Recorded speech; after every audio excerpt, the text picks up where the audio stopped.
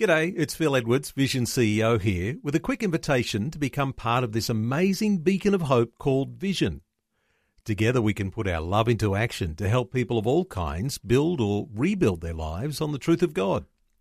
Please consider the part you can play during our upcoming Visionathon appeal, remembering that it's your support that makes Vision possible, including this podcast. Jesus said, "If you hold to my teachings, you are really my disciples.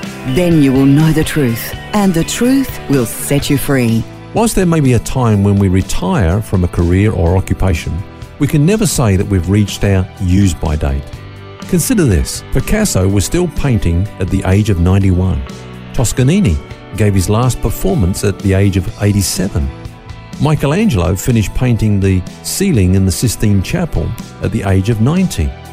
George Bernard Shaw wrote a play at the age of 94. Arthur Rubinstein gave his great recital at Carnegie Hall at the age of 89. And Winston Churchill became Prime Minister at 65. In other words, he was just getting going. And when he was 82, he wrote a book called A History of the English-Speaking Peoples. Contrary to the thought that the effectiveness of our lives diminish as we get older, the Bible teaches the opposite. It says the path of the just is like the shining light that shines more and more until the perfect day.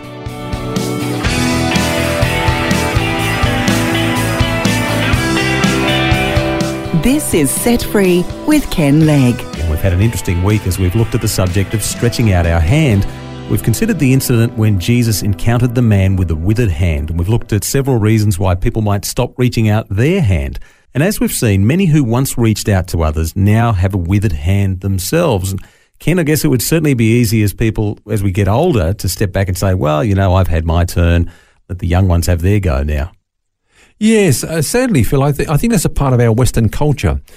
We almost idolise the young ones and sometimes cast aside the seniors. I remember one pastor said to me once, he said, this is going to be a young people's church, my church. And he had a strategy of turning it into a young people's church, and that was to turn the music up so loud that he basically blasted the people out of the church. But the sad thing is that as he did that, he blasted out all their wisdom, all their experience, all their commitment, all their faithfulness, all their serving and their gifts and their giving. And actually, Phil, in just a few months' time, the church was closed. No surprise, really, is it? But it can be a subtle thing that we fail to make the distinction between retirement from, say, work and the fact that we are never retired from serving the Lord. We just got to watch that we don't get this mentality, well, I'm just sucking my gums till Jesus comes, What a classic, I've heard that. We've looked at this week at some various reasons why people no longer reach out their hand to bless and serve others. Some biblical examples too we've touched on this week in those categories. But what about retirement? Is there someone in the Bible who felt that they were retired from the Lord's service because they were too old? Well, let's look at Moses, the example of Moses. Phil, what I like about Moses is that he lived to 120 years.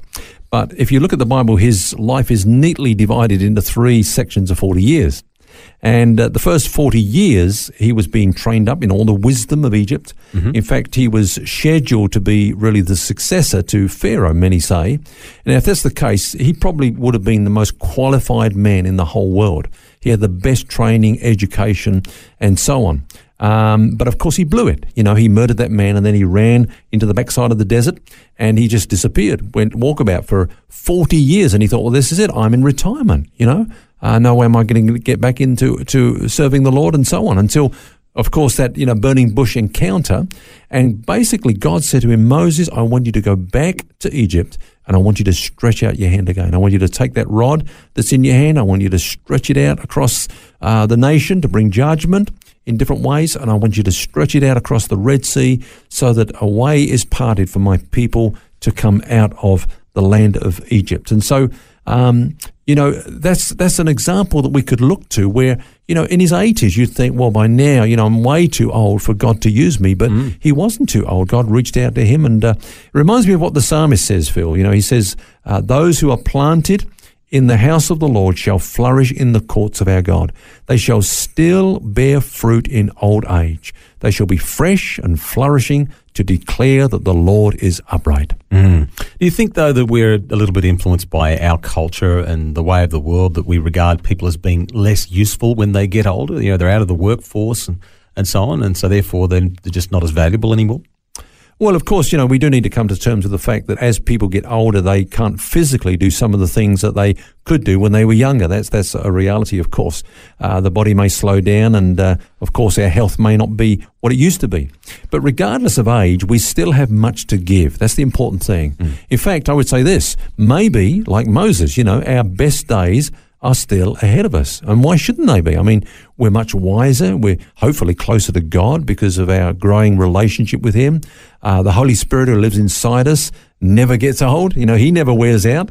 He never goes off duty. In fact, there's this beautiful old saying that the older the violin, the sweeter the tune. That's great. Moses and Aaron, they're, of course, good testimonies, the fact that the older years can be the most useful and productive for God, weren't they? Yeah, and I mean, look, personally, I feel that for myself. I find that as the years go on, I'm enjoying ministry much more and more opportunities are opening to me, and we just see the ministry growing, and I know that many could testify the same thing. It's not like you start winding down and those opportunities are diminished. I think it can be the opposite.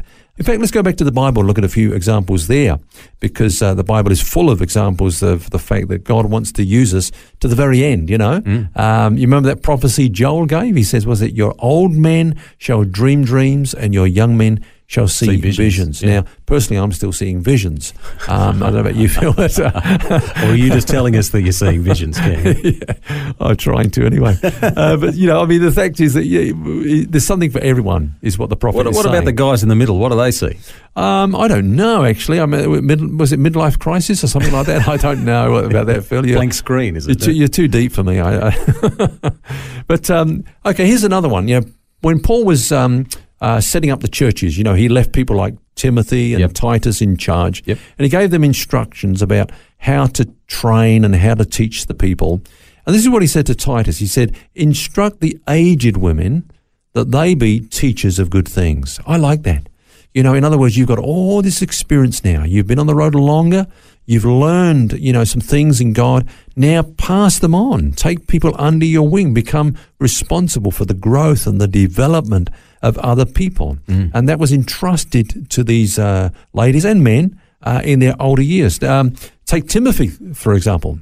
The Bible says that Lois, his grandmother, played an important part in the formulation, if you like, of his character and his upbringing and his training. So she was able to pour into his life, even at that aging process of her own life. And then what about Caleb? At the age of 85, he comes to Moses and says, that mountain of Hebron, that's where the giants dwell. They're the ones that caused our people to stumble, and I want to take them out. Give me this mountain. At the age of 85, he says, I'm just getting going. This old warrior, I love things like that, because what it says is, we quoted earlier on, the path of the just is like the shining light. It shines more and more to the perfect day. And I want to encourage our listeners today. Maybe some of them are feeling like, as I said earlier on, they're reaching their use-by date, but there is no such thing in God, Not a biblical story, but I'm reminded of Colonel Sanders. He was in his 60s when he started Kentucky Fried Chicken, which has grown into a global enterprise. Right. He'd been through bankruptcy and many different failures, but yet he stuck at it, and at 65. And look what came from that. So you can have failure in your life, you can have hurts in your life, you can think that you're too old, you can think that God should do something else other than what He has done. All of that doesn't matter, because you can still stretch out your hand, and that's really what it's about, isn't it? Yeah, and look, maybe some of our listeners today have a withered hand, as it were, spiritually, not because of one of the areas that we've touched upon, but for another reason. And I would say that whatever the reason is, God is the God of the second chance, the third chance, the fourth chance, the endless chances. And He comes to us and He says, hey, stretch out that hand again, because you are a member of the body of Christ. And it's my life, it's my love that's flowing through you to reach out to those around you. And so I would say to all our listeners today, maybe there are some whose hand has been withered spiritually. Let's hear the words of Jesus. Stretch forth your hand once again in the name of the Lord.